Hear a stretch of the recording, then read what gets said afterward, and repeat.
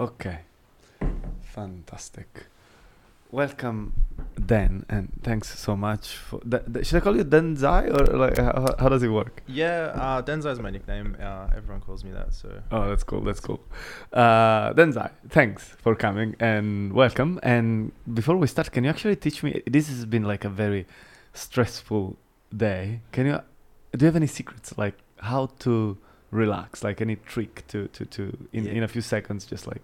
Yeah, for sure. So the key is the breath, and we have a nerve that runs through the face and connects to the heart and the other organs called the vagus nerve, and it's connected with our breathing. Now, when we take an inhale, it speeds up our heart rate, and when we take an exhale, it slows down our heart rate. So if we take a really long, slow exhalation, we can stimulate this nerve to calm the body and stimulate what's called the parasympathetic nervous system. So we have two nervous systems, sympathetic and parasympathetic. Sympathetic is like fight or flight, and parasympathetic is rest and digest, relax. So if we take a deep breath in and really slow out.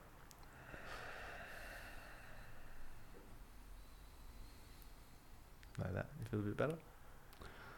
Does work. The breath out should be through the nose or through the mouth? It can be nose or mouth. And then another thing, if you can coordinate it, is actually breathing through the belly. So with the diaphragm? Yeah, with the diaphragm. Because breathing through the chest and the shoulders, this is, it's not that effective for deep breathing. It's these are not respiratory muscles. So if you inhale, expand the belly, and then exhale.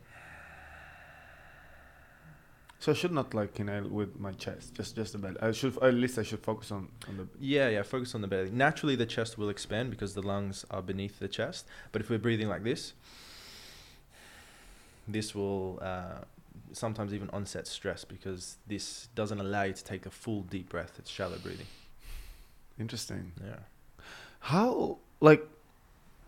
It's really counterintuitive. Like, why have we evolved in a way that we think that like breathing is expanding our chest? Like most people, they just go like with shoulders and chest. Yeah. I'm not too sure on the science behind it. I know sitting has a lot to do with the way we breathe. In that, when we're sitting in a chair, for example, for long periods of time, the weight of our upper body is actually pushing on the diaphragm. So that's always compressed. Yeah, and sometimes it's a little bit tricky to breathe with that pressure on top of the diaphragm. It's easiest when you're lying on your back to belly breathe.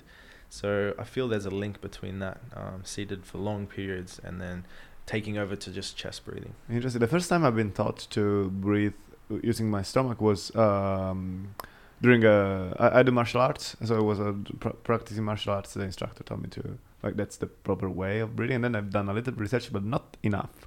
And it's really interesting.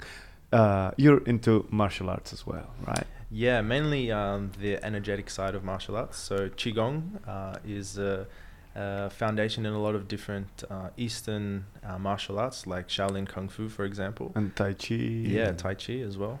And I'm really interested in that just because... Wing Chun comes from the same? Similar. So Wing Chun is a derivative from Shaolin Kung Fu. Which comes from? Which originated in China, and they have the Qigong or the breathing internal practice as part of that, whereas Wing Chun is very internal. So the forms itself and the practice itself is all internal. So your specialization is Qigong? Yes. What can you tell me about Qigong? So Qigong is an ancient form of energy cultivation. The word Qi translates to mean energy or breath or life force. And it's interchangeable with, say, the word prana in yoga. They talk about this same type of breath or life force or energy within the body. And Gong is practice or cultivation, so the practice of breathing or the practice of this life force or this energy. And it originated in China many thousands of years ago as a way to enhance the internal body. So we can have strong muscles, we can be very flexible, but if our organs are not healthy, then the rest of our body isn't healthy. So through the deep breathing and the intention and the movements, we can enhance the energy within the body.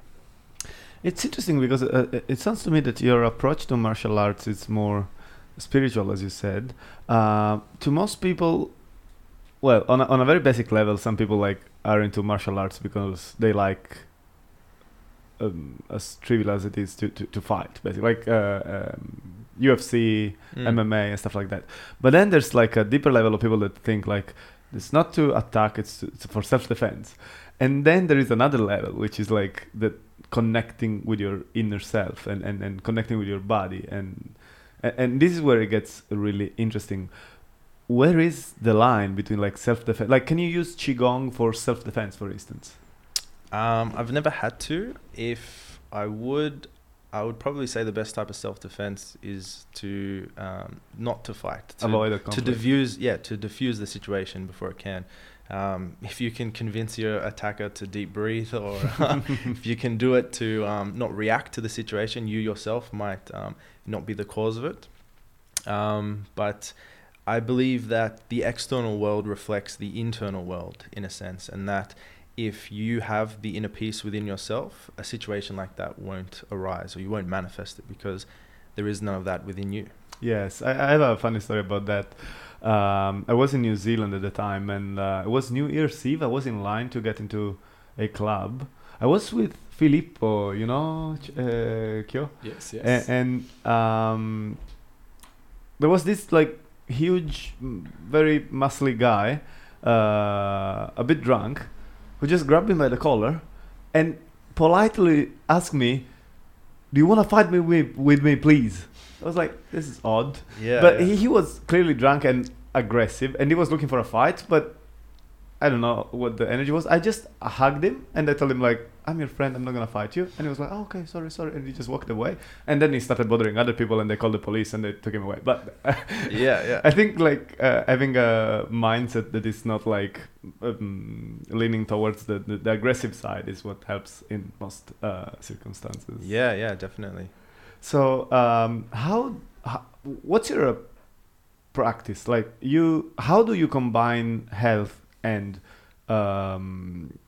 martial arts, and you do other things, right? Like fire spinning and okay, let me know. Like, tell me everything that you do, so to have a vision, like an overview of everything. Okay, so when I was younger in high school, I really got into exercise and training, and I thought, okay, what can I do to involve this very important aspect in my life all the time? And then I became a personal trainer, because then I'm working in a gym, I'm in that environment all the time, I can exercise all the time. And then when I did my PT course, I also did my remedial massage course as well. So I got to learn more about the body, I got to understand anatomy at a deeper level, and complement my personal training with that.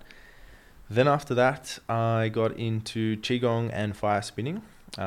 It was when I went to a festival and I saw other people doing fire dancing, and I was like, oh, this is really cool. And then Fire is always attractive and hypnotic. Yeah. I was definitely mesmerized by it. And then Qigong came along with that when I was dancing at a party and I could feel energy, and I was just playing with it. And I thought this was a common thing. I thought everyone could sense it and feel it. And a friend of me was like, oh, you're doing Tai Chi. And I was like, what's Tai Chi? So then I dived into the practice. I started to learn more about it, practice it, and then eventually started to teach it. How long have you been practicing? 5 years. 5 years. Nice. 5 years. And then after that, I got certified in Yin Yoga and Hatha Vinyasa Yoga as well, and started to practice that, and now teach that as well. And what else? Yeah, that's about it. Oh, and I play the didgeridoo. Cool. And you involve that in the healing practice, because you said you do Yep. sound therapy, right? Yeah. So since I've been playing the didgeridoo, or the yidaki, the traditional name for it, for How do you pronounce it again? Yidaki or yidaki. Yedaki. Yeah. So that's the traditional name for it. And So where does the name didgeridoo come from? I believe it's a westernized name for it, Oh, or okay. that's at least what I was taught. So I think it's the English. They called it the didgeridoo, Okay. and been playing that for 3 years. And since playing that, I started playing it recreationally, just for fun, because I was like, oh, this was the first instrument I could play when I picked it up straight away. Piano was tricky, guitar was tricky, didgeridoo, I got it. Because you're good with breathing, and that's all about breathing, right? Yeah. So I'd already been doing Qigong for a couple of years, and it just came naturally to me. So started off just playing recreationally for fun, And then I noticed people do sound healing with it, so I started playing it for people just like to listen at What are the health benefit of either like the singing bowls singing bowls, yeah. or the didgeridoo? Like, what do I benefit from that when I do like a therapy like that? Sound healing. Well, my understanding of it is everything in the universe is frequency, so everything is vibration, and you can resonate with a particular vibration, and you can shift your own based on that resonance. If you match with something, or if you're surrounded by a particular vibration, it can help bring yours up or down or whatever. So in a sound healing session, if there is a mismatch in your energy or an imbalance of sorts, and you're surrounded by this other vibration, which is more harmonious, that can help bring you into balance by just changing your own frequency. It's like according, like what's the word? Tuning. Tuning, yeah, exactly like tuning, yeah. Interesting. I don't know. I think I like to think that everything in the universe is made of energy. I'm not particularly aware of like how easy it would be to affect, like to change that energy. But this is definitely something that it's worth. Have you experienced it yourself? Like yeah. For like, you probably experience it every single day. So have you ever had a thought and then had a feeling about that thought? Yes. And then felt that emotion? Of course. That is a perfect example of how that energy shifts and that changes. So it can change from 1 minute to the next, thinking of one thing and then another thing, and the way that we feel about those thoughts. And through that feeling, through that emotion, we have a change in our state, a change in our being. Yes. The way I recently come to like think of those changes of status of my mind specifically is that our brain produces like chemical reactions that affect in a way emotions are the result of chemical reactions that happen in our brains. And there are so many factors, including music, that can trigger that reaction to happen. What do you think in terms of emotions? Like, what's your how do you see emotions? Like, if you had to define emotions. So my understanding of emotions and how I would define it as energy in motion. So how we feel something in a moment based on our perspective. So we can have a situation or an idea or a thought, and how we understand the thought, how we perceive the thought, we have a response about it. So say, for example, we might see a clown, and some people might laugh at the clown and think the clown is funny, but other people might think the clown is scary. So it's the same scenario, but different people have different emotional responses based on their perspective or their understanding. The background as well, like history. And so because of that, it creates a different change within the body. So our emotions are governed by our perspective and how we view and understand situations. So when we can transcend limiting perspectives, or rather the perspectives that create, say, emotional suffering or the lower vibrating emotions, we can view situations in the highest light, or find the silver lining, so to speak, and then feel good more of the time. Fantastic. So the ultimate goal of everything that you do is basically to feel good, to like chase happiness, or what kind of status? Like, because happiness is like, it's not in the middle, right? Like it's above average. Can you be happy constantly, or there is something like you feel bad, you feel happy, and then there's something in between? I believe there's the spectrum of all emotions. For me personally, I live my life based on how I feel. If it doesn't feel good, I don't do it. And if something doesn't feel good and I haven't had deep introspection about the situation. So say, for example, I don't feel good about cleaning my room. This is something that I understand is important to do. I have to do it. And I can redefine certain things that I don't feel good about so that I do feel good about it. So for example, this is like, I do clean my room, but if I didn't... by redefining things in order to trick yourself in a way. Yeah, exactly. That's brilliant, so through the redefinition of things, or the changing of perspective, mind bending, for example, I can, or I do view things in a way that allows me to feel better about it. I experienced the very same thing with cold showers. At the beginning, I was like, in my mind, a shower was a nice, warm, cozy place where I could just like relax. And whenever I was thinking about cold shower, it was like, no, that's just terrible. But now, after I never take a hot shower anymore. Every time I think of a shower, it's like, okay, this is gonna be like super energizing. If I feel tired, I'm gonna feel amazing. If it's hot, it's gonna be I'm gonna feel much fresher. And now, if I think of a warm shower, I get the opposite effect. I'm like, why would I do that? Then I become sleepy. Then So it tricks your brain into like perceiving as positive something that was negative, like before. In a previous status. Yes. Yeah, completely agree. It's so I like to call it mind bending when we change our perspective, as like maybe the seventh sense, for example, where we can have any situation. What's the sixth? Intuition. Okay. Well, that's my definition at least. Okay. And then we can have any situation, and we can change our perspective by bending the mind to view it in the in the highest light or in the most positive way, to then get that experience. Because however we perceive a situation defines our experience of the situation. Absolutely. That's why sometimes you're traveling and you hate a place, but that was not because of the place, but because of the circumstances, the people you were with, or the events that happened there. And maybe you go to the same place another time, you have an amazing time, and now you love that place. Yeah. It's all about the environment, I think. How many senses do we have? Well, I believe we have maybe infinite senses, but I've gotten up to 7. So obviously sight, sound, taste, touch, smell, intuition, and then most recently I've coined the term mind bending, or changing the perspective. Having with my clients with remedial massage, a lot of the sessions deal with mindset, because everything that manifests itself physically starts off as energy. And because emotion is energy in motion, the way we feel majority of the time can manifest itself within the physical body. So I can do a session and work on particular parts, but if the mindset is stuck in a particular way of thinking, it will just recreate the same issues within the body. Interesting. Yeah. That's fascinating. So if you had to find a label for your profession or your job or what you do, what would that be? So I'd probably say the body mechanic. I like the sound of it. Yeah, something that's like repair, maintenance, and performance, because the body is our vehicle for life, and we have it forever. And we always have to make sure that we repair it if it ever gets damaged. We have to make sure we maintain it, feed it healthy food, exercise, sleep. And if we want to increase performance to get more out of our body, to get more out of life, then of course we do that.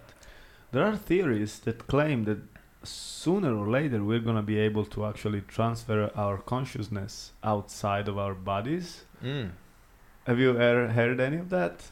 Like into technology, or it could be like into cloud kind of space, or into machines. Yes. Yeah. Well, I guess anything's possible. Maybe even there is only one consciousness, so it's already everywhere. I like that. Yeah. So we're talking about global consciousness, right? Like, what can you tell me about that?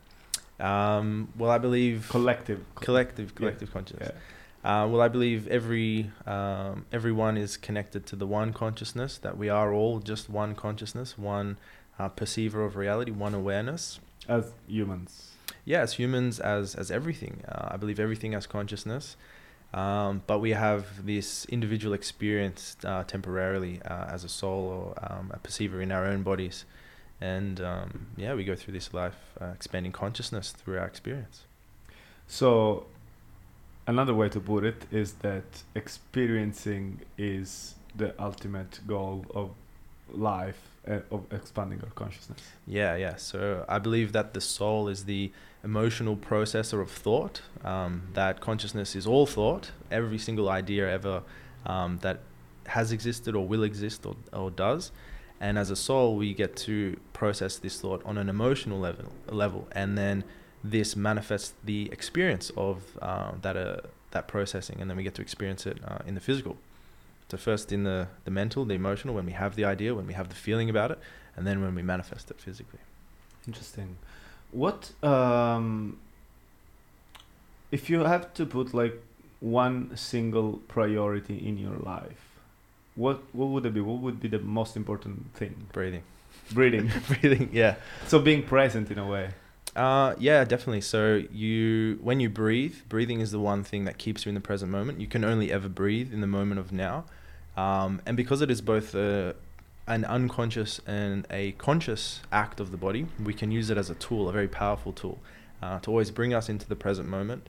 But by breathing deeper, and this is where the practice of Qigong comes in. Is where there any other thing that is both unconscious and conscious? Because a heartbeat is not like conscious, like we cannot stop our heart, right?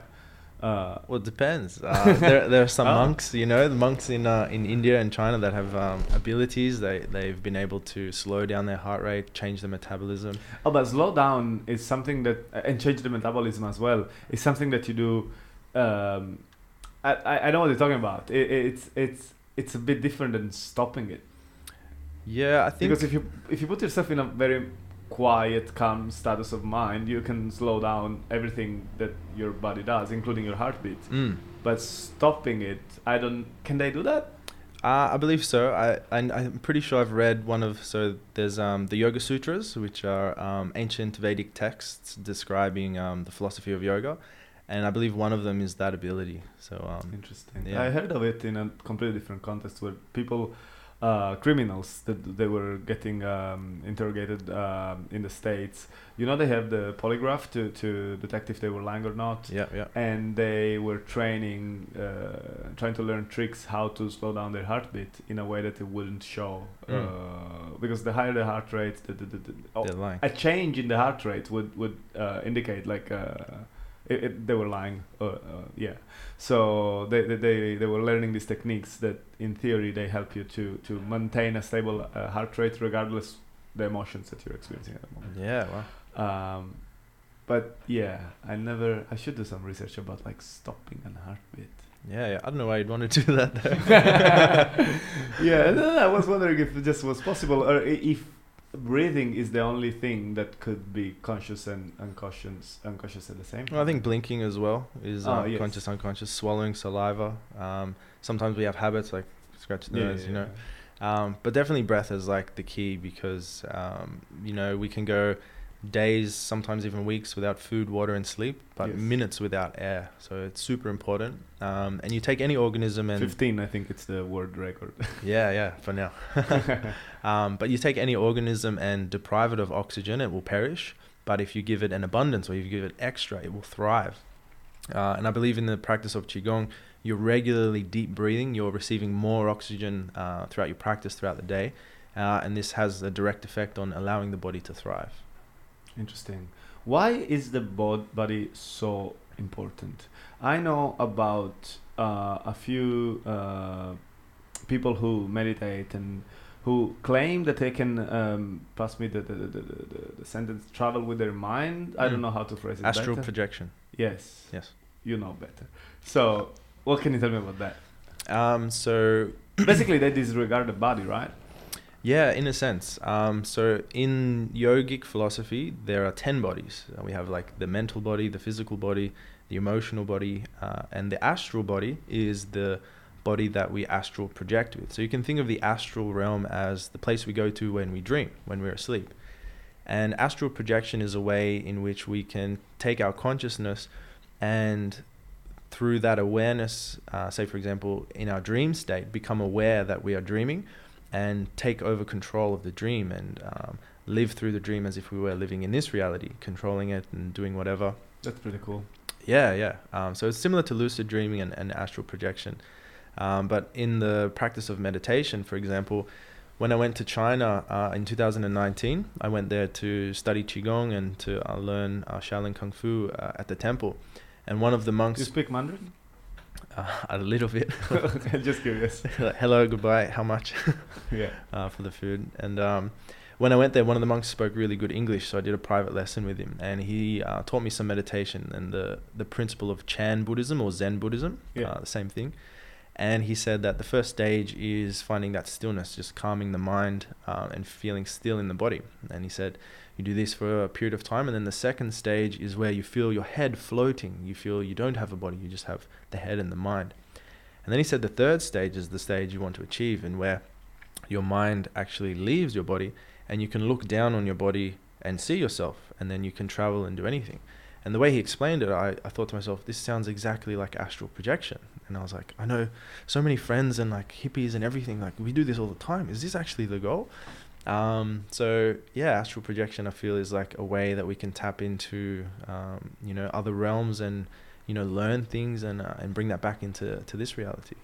Fantastic. And what's the what about dreaming and lucid dreaming? How do they connect to how those kind of experiences affect our health or our mind in general? So I've read different theories on dream state. So our brain has this tendency to want to rationalize everything that we experience throughout the day. And we experience a lot of things throughout the day. So for example, if it doesn't have time to process something, and sometimes this can be an extreme event, like we're waiting for our mum to pick us up from school and then she's a little bit late. And she said she was going to come at 4 and then she doesn't come till 5.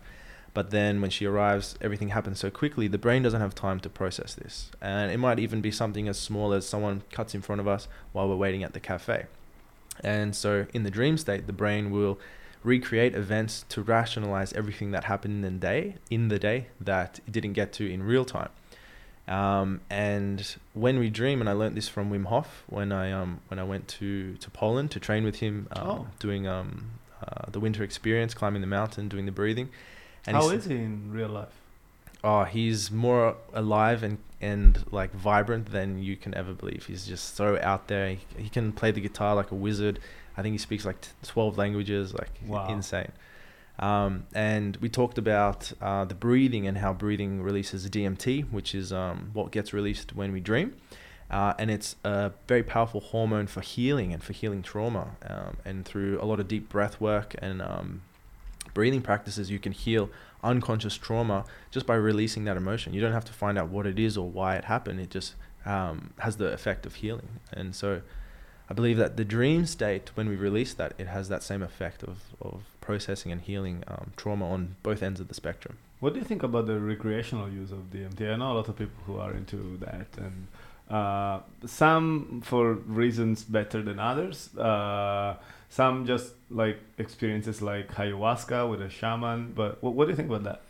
So I don't believe something like that should be used recreationally.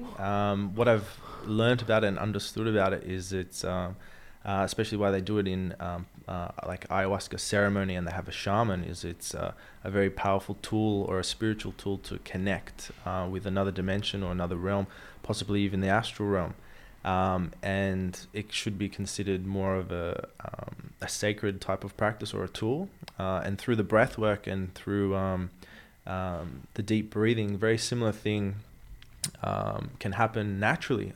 Through the same practice, you can release that high amount of DMT within the brain. And when we were in Poland, we did a lot of the deep breathing, and I remember I would be dreaming, but while I was awake, so I would be, holding my breath, doing the breathing, holding my breath, doing the breathing, and I would see these images with my eyes closed, and it was like I was dreaming in real life.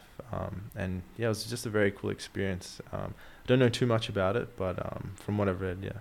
I had a similar experience, but in terms of like sleep paralysis, which is I've been told what happens when you're trying to train for lucid dreaming, but before you achieve that, you go through this weird in between phase. That was super strange. Basically, I could see an overlap of like my dream in reality, but my body was still paralyzed because of the sleep.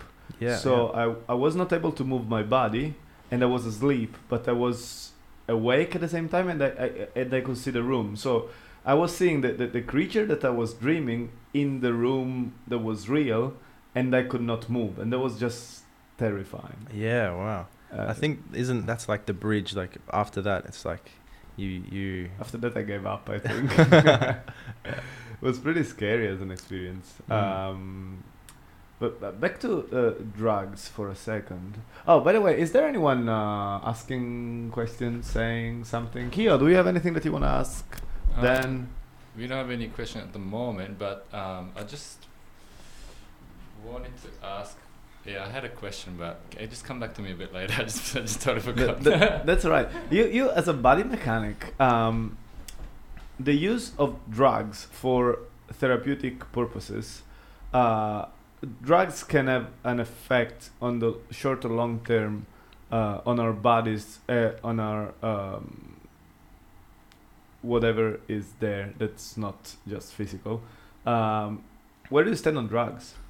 So if it doesn't if it's not naturally produced, I feel that personally I don't believe in it. I know there are like pharmaceutical medications that they do have effects on the body to work in particular ways, but personally I believe more in the natural approach of healing, as well as enhancement of the body through herbs and natural processes like this. Just because whatever you eat, you become, like you are what you eat in a sense. Yes. And if you are consuming something synthetic on a regular basis, it's not, I believe it's not as beneficial for the body. There's no life force in that. There's no energy, no chi in that, so to speak. Interesting. One might argue that, let's say, isn't everything around us natural to an extent, in the sense that we as you everything is made by is made of energy, right?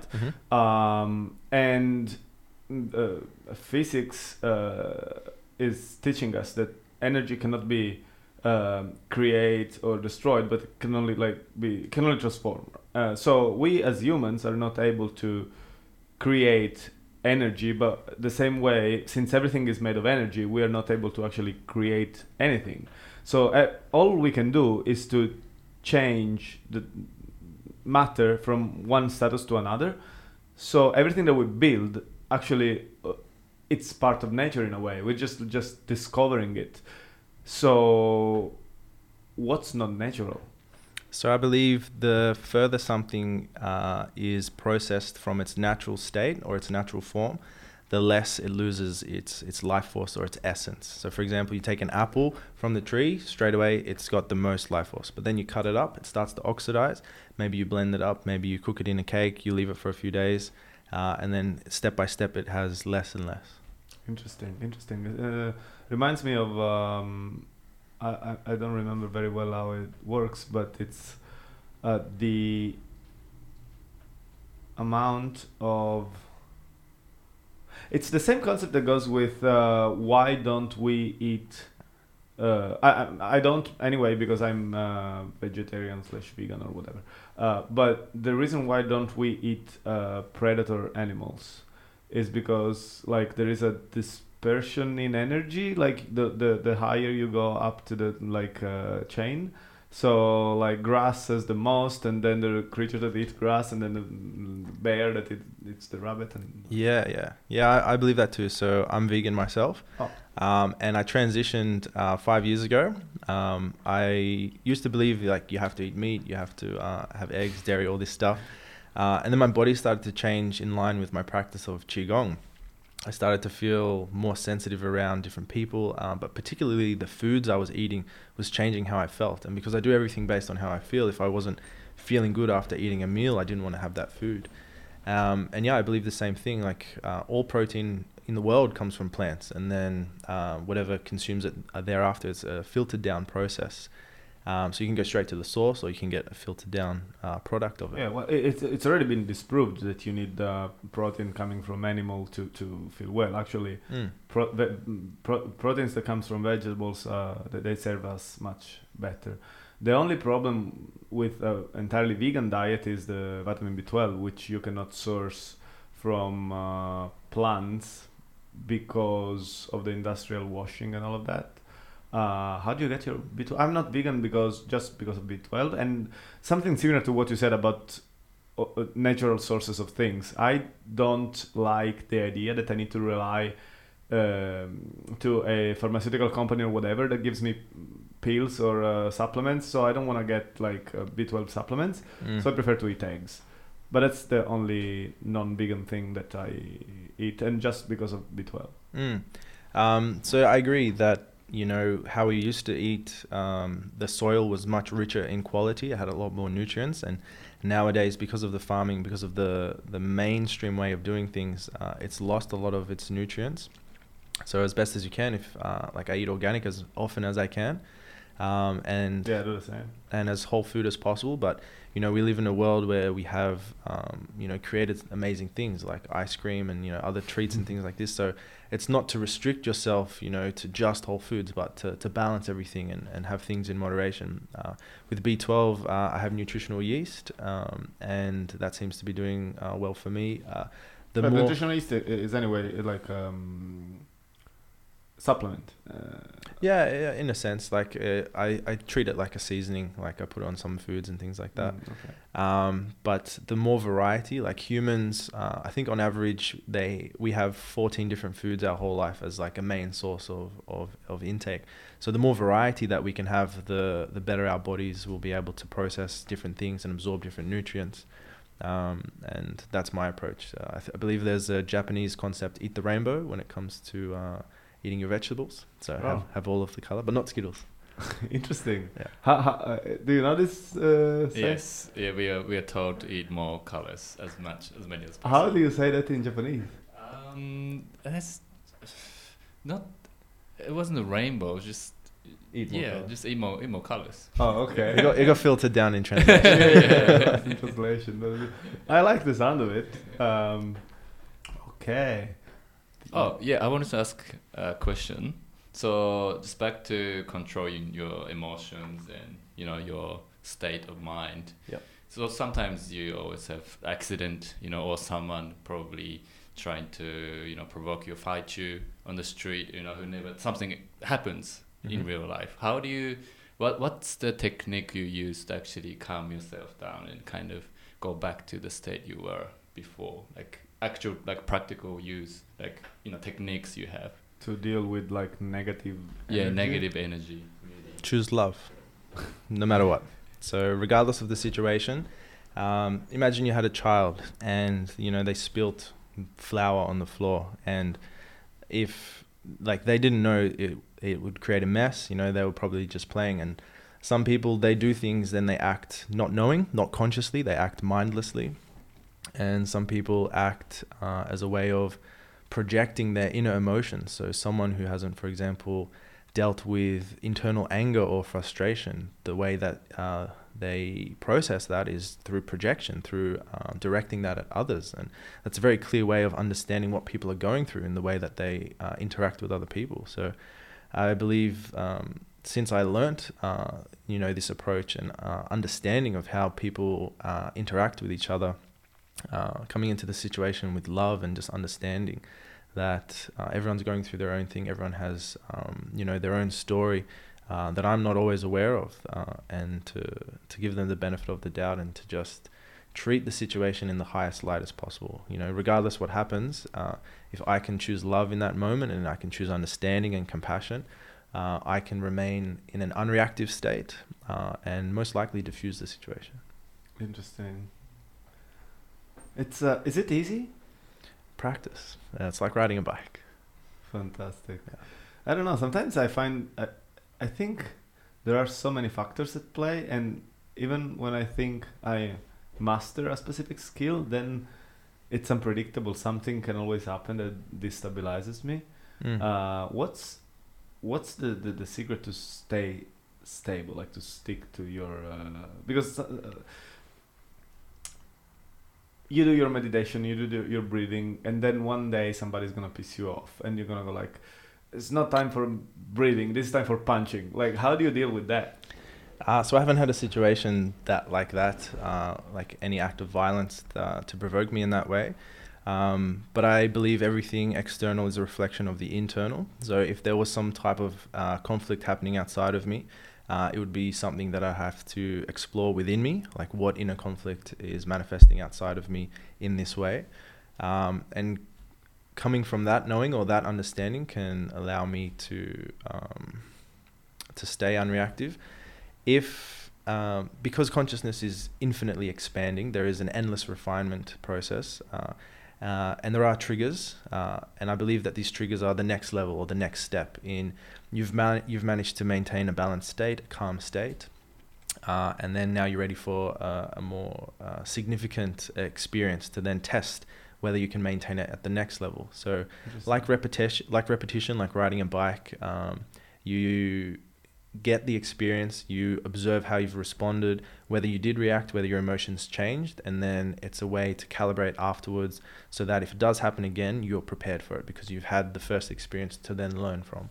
So you can keep growing and keep improving. Yeah. Interesting. So how do you see yourself in like, you've been practicing Qigong for 5 years, right? How do you see yourself in 5 more years? Like, do you have any goal or status that you want to achieve? Or Yeah, so in my personal practice, I begun teaching. First, I begun just practicing myself. And through that own practice, I drew a lot of interest from other people wanting to learn and practice with me. So we started to practice together the traditional form, and then I started to teach traditional Qigong. But I'd already been doing personal training and remedial massage for 5 years. And so I was quite aware of the modern effects on the body, the 9 to 5, sitting in a chair, like all these symptoms, the upper back, the weak core, lower back. And the traditional style was very effective, but it wasn't specifically addressing these issues. So I redefined the system and created a system more catered to the modern lifestyle. And then I started to see really, really good results. And so since then, I've developed a system for each of the seasons. So the platform which I teach, New For You Whole Body Health, my business, my brand, it is based on the 5 elements. You have a website? Yeah, newforyouwholebodyhealth.com. Can we bring it up? Just curious to have a look. NU4YU. NU4YU. Yeah, New For You. Com.au? New For You wholebodyhealth.com. Just .com. Just .com, okay. Yeah. So all of your business is like encapsulated in that website. Yeah. Everything you do. Yeah, everything I do except fire dancing. So this is more like the body mechanics side of things, and it's based upon the 5 elements. So you can see there's water, earth, spirit, air, and fire, and we all have these elements within us. We create heat, we breathe the air, we come from the earth, and we are 70% water, and of course we're animated by consciousness, spirit. And my system is revolved around these 5 elements as well. So for each of the season, there is a different element, and I've created one for all 5 elements. And now I'm creating my second set of 5. And my goal is to launch this on an online platform because I can only do so much where I live in Australia locally, but to be able to reach people across the world on an international level, and then get to the stage where I can teach and certify people my system and my method so that more people can learn how to take care of their bodies, how to enhance their health through this system. How long did it take to develop the whole system? And did you do it all on your own? Yeah. So it's actually really funny. One of the reasons I went to China was to gain inspiration for this system. So I developed the first sequence, which was Phoenix Rising sequence, and it was based on the fire element. Okay. And then I was developing the next element, which was air, but I was struggling. I was like, how can I develop this? And the Rising Phoenix sequence came intuitively to me. I started practicing in nature, and the moves just came. They just developed. And I started teaching that, and I taught it for a whole year, and it worked, fantastic. And then I felt that, I needed more inspiration. I didn't know where to find the moves for the next sequence and how to develop them. So I thought, if I go to China, maybe I can learn from the monks and they can teach me, I can develop a deeper understanding. And it was really funny. I traveled across the world to go to China, and we train every day in the morning and in the afternoon. And on the first day, I was like, I really want to learn Qigong. And they're like, okay, yeah, no worries. Go over there. You'll learn some Qigong later. And so I'd be waiting, and then Kung Fu practice would start, and then we'd all have to start. So then I'd have to join in, and then we keep practicing. And then the second day, same thing. I was like, can I learn today? Like, can we do some Qigong? It's like, yeah, wait over there. And the same thing happened. And I kept getting pushed to the side and not practicing, and just kept doing Kung Fu. And then eventually I injured myself. We kept doing 540 kicks or spinning kicks, and we would jump off the right leg, kick with the right leg, land on the right leg. And it was just a lot for 4 days in a row, training twice a day. And I pulled my inner thigh, my groin. And so I told the monks that I cannot train. Can I do Qigong? It's, less intense. And he said, what Qigong do you do? And I was like, I have a practice that I do in Australia. And he said, just go do that. I'll come over in half an hour. So I started to do my own practice, and then all the moves came, and it all came from within. And I had to go to China, across the world, to discover To find them in yourself. that it was all inside me the whole time. Yeah. Interesting. And do you think the injury had played a role in that? Yeah, 100%. If I hadn't injured myself, he wouldn't have told me to go practice. And then if I didn't practice by myself, I wouldn't have discovered that it was all within me the whole time. How's the leg now? Oh, yeah, it's so good. Yeah. I made sure, like, all right, need to be strong. So, yeah. Yes. And talking about legs, it comes to mind that you mentioned handstands before. Yes. I have a friend who is an handstand instructor, Mm. and you do the same, right? Yes. What's the drive? The drive is Because it's not connected to spirituality, I guess. Like handstand is purely like exercise for the body. So for me, it derives from just another type of exercise and mastery over the body. So, achieving freedom of movement and mastery over my body, both the internal through the emotions and the physical is a big goal of mine. And like, as you mentioned, in 5 years, this is somewhere I want to be able to control and move my body in any way I choose. And handstands is another element of balance and exercise and body control that falls into that category. So I used to do gymnastics when I was a teenager. Oh, I love that. And through gymnastics, I used to do a lot of handstands. But back then it was just for competition, for training. And then later when I started to do fire spinning and we were more in the creative scene, I saw a lot of people just doing handstands randomly in the street. And I was like, oh yeah, I can do that. And then I saw people making shapes and I was like, oh, this is something different. Like, can I do this? And then I started to play with it. And because I had my foundation of gymnastics, it became a lot easier for me because I'd already done the years of training and practice. And I just kept playing with it and then eventually got to a level where, now I teach it. That's fantastic. I should connect you with my friend. His name is Sam. He runs a... Oh, from Manly? No, he's Italian. Italian. Oh, okay. He used to live in Perth for a while. He goes by Sam on Hands. And he runs a handstand convention with instructors from... at the convention, he just runs it. He doesn't teach. Yeah. Actually, like takes classes because he invites instructors from all over the world. Yeah. And COVID, of course, has been like a huge problem for the convention. But I think they're doing it anyway in Europe, where they're still allowed to travel a little bit locally. It depends on the time and the restriction in place at the moment. But a thing that I find that you guys have in common is that it's never one thing. It's not just like handstand or qigong, or it's always like a variety of things that are good for both the mind and the body. In his case, he's like he's a musician. Every instrument that you can like give him, he's gonna be able to play it. Oh, wow. And unicycle, handstand, gymnastics. He's also like a canoeist. Like yeah. So there's always more. Like, what do you think about like specializing in something compared to like a broader spectrum of activities? So I have thought about this before because many times when I've met people, this is why I've developed the term body mechanic, because it takes a whole conversation to explain all the things that I do. And same happens to me on a completely different kind of like skill set, but yeah. And so I've thought about specializing, and if I did have to specialize, it would just be qigong. But when I thought about it, the variety maintains the interest in the practice, for me at least. And it's kind of like the 5 elements. They all work together to create, the body, or to create, the earth, for example. And so the practice, all the different practices that I do, they help to make up myself, and in the sense of the things that I enjoy doing, the balance between exercising, rest, relaxation, the balance between the yin and the yang. So as much as I think specializing would be cool, for me personally, I don't feel, if I had to specialize, it would be health, and then all the things I do fall under health. So you'll become a doctor. A natural doctor, yeah. Natural doctor. Naturopath? Is it?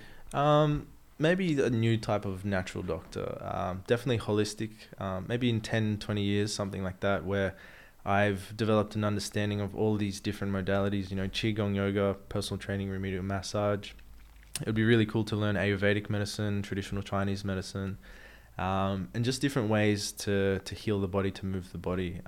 Because what I've learned over the years is already from PT and massage and Qigong, Kung Fu, yoga, is there are a lot of areas that overlap. And since noticing these overlapping areas, I've been able to connect more dots in how the body moves and how it functions and how it's connected. And I feel that that will continue to grow, and I'll be able to connect more dots the more I learn.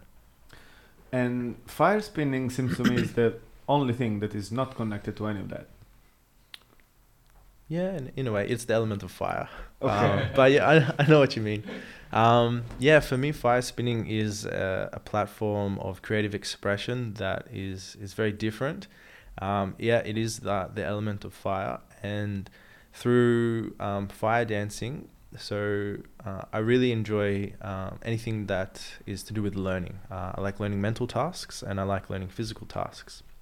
And flow arts, which is what fire arts fall under, which is the practice of spinning a prop, is one of the best things you can do for creating more connections in the brain, for learning something new and actually growing new brain cells. So on that side of things, I really enjoy it for that purpose, but also as just a way to express and to move and to do something in a very unique and different way. Yeah. Beautiful. I find it just hypnotic. Do you have any videos of you like fire spinning online or? My Instagram, there's a few videos. Can we bring it up? What's the Instagram page? _Life of Dan. Everyone who's listening, follow Life of Dan on Instagram if you want to see some cool fire spinning. So try to summarize, like, if you have to give like 5 pieces of advice to people who are listening right now to improve their daily life, what would that be? I guess we're gonna start with breathing. Yeah, so I have three things that I have something. So the main premise for like my Qigong practice. Oh yeah, if you scroll down, I have a few ones. So I went to Uluru last year. Cool. There's a fire one. I spun at Uluru.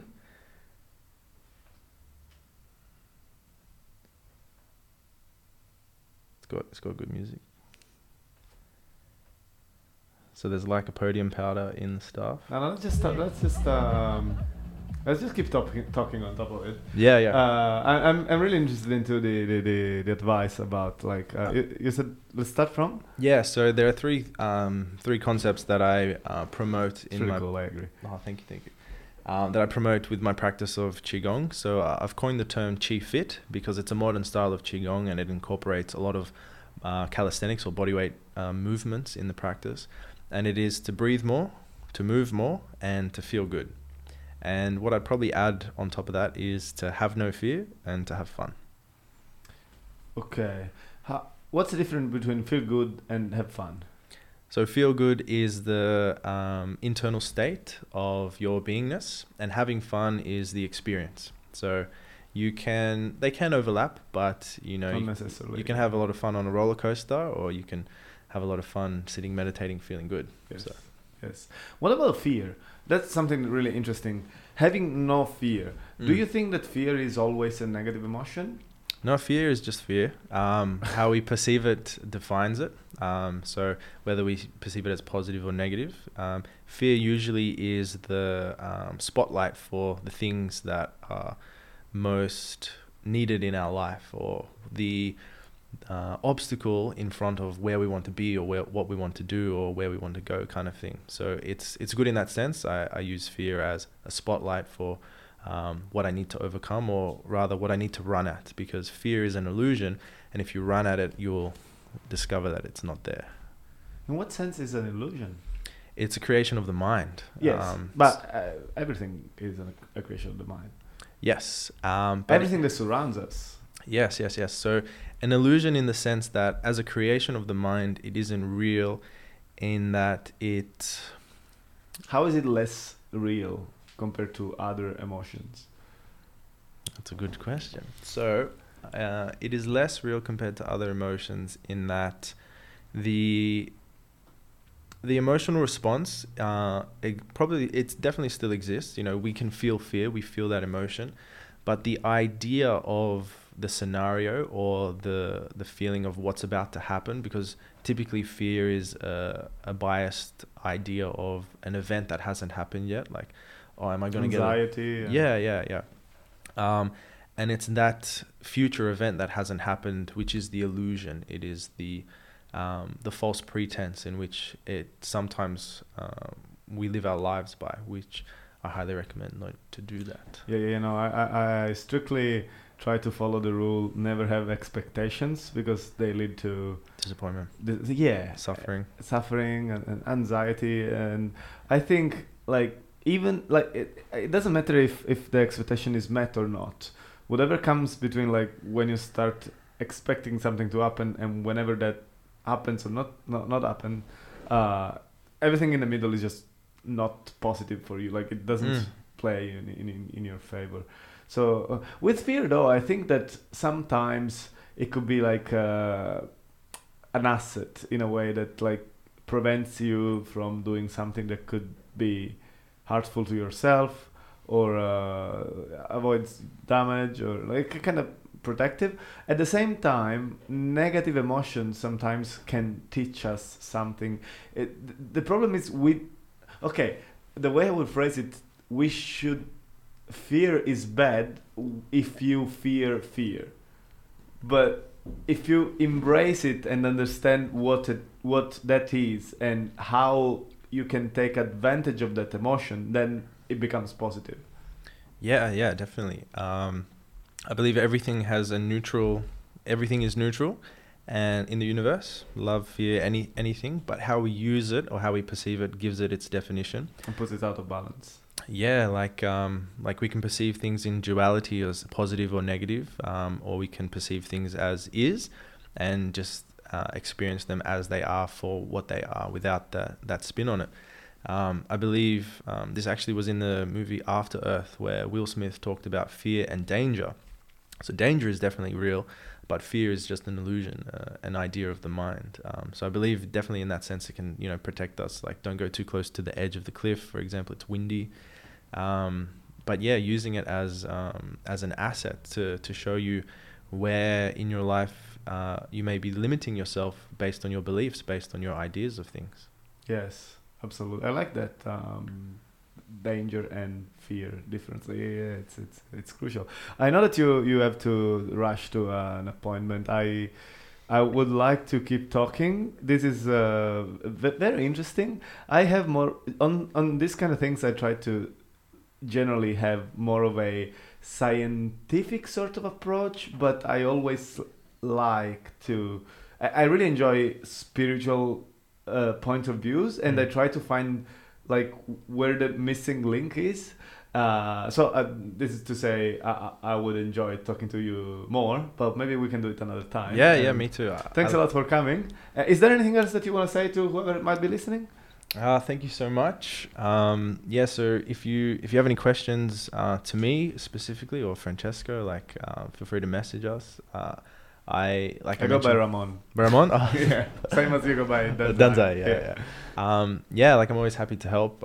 Anything to do with consciousness or the body or the mind or healing and things like that. So if you have any questions related to that or just want to say hi, you know where to reach me. Fantastic. Thank you very much, and good night, everyone. Good night. Thank you.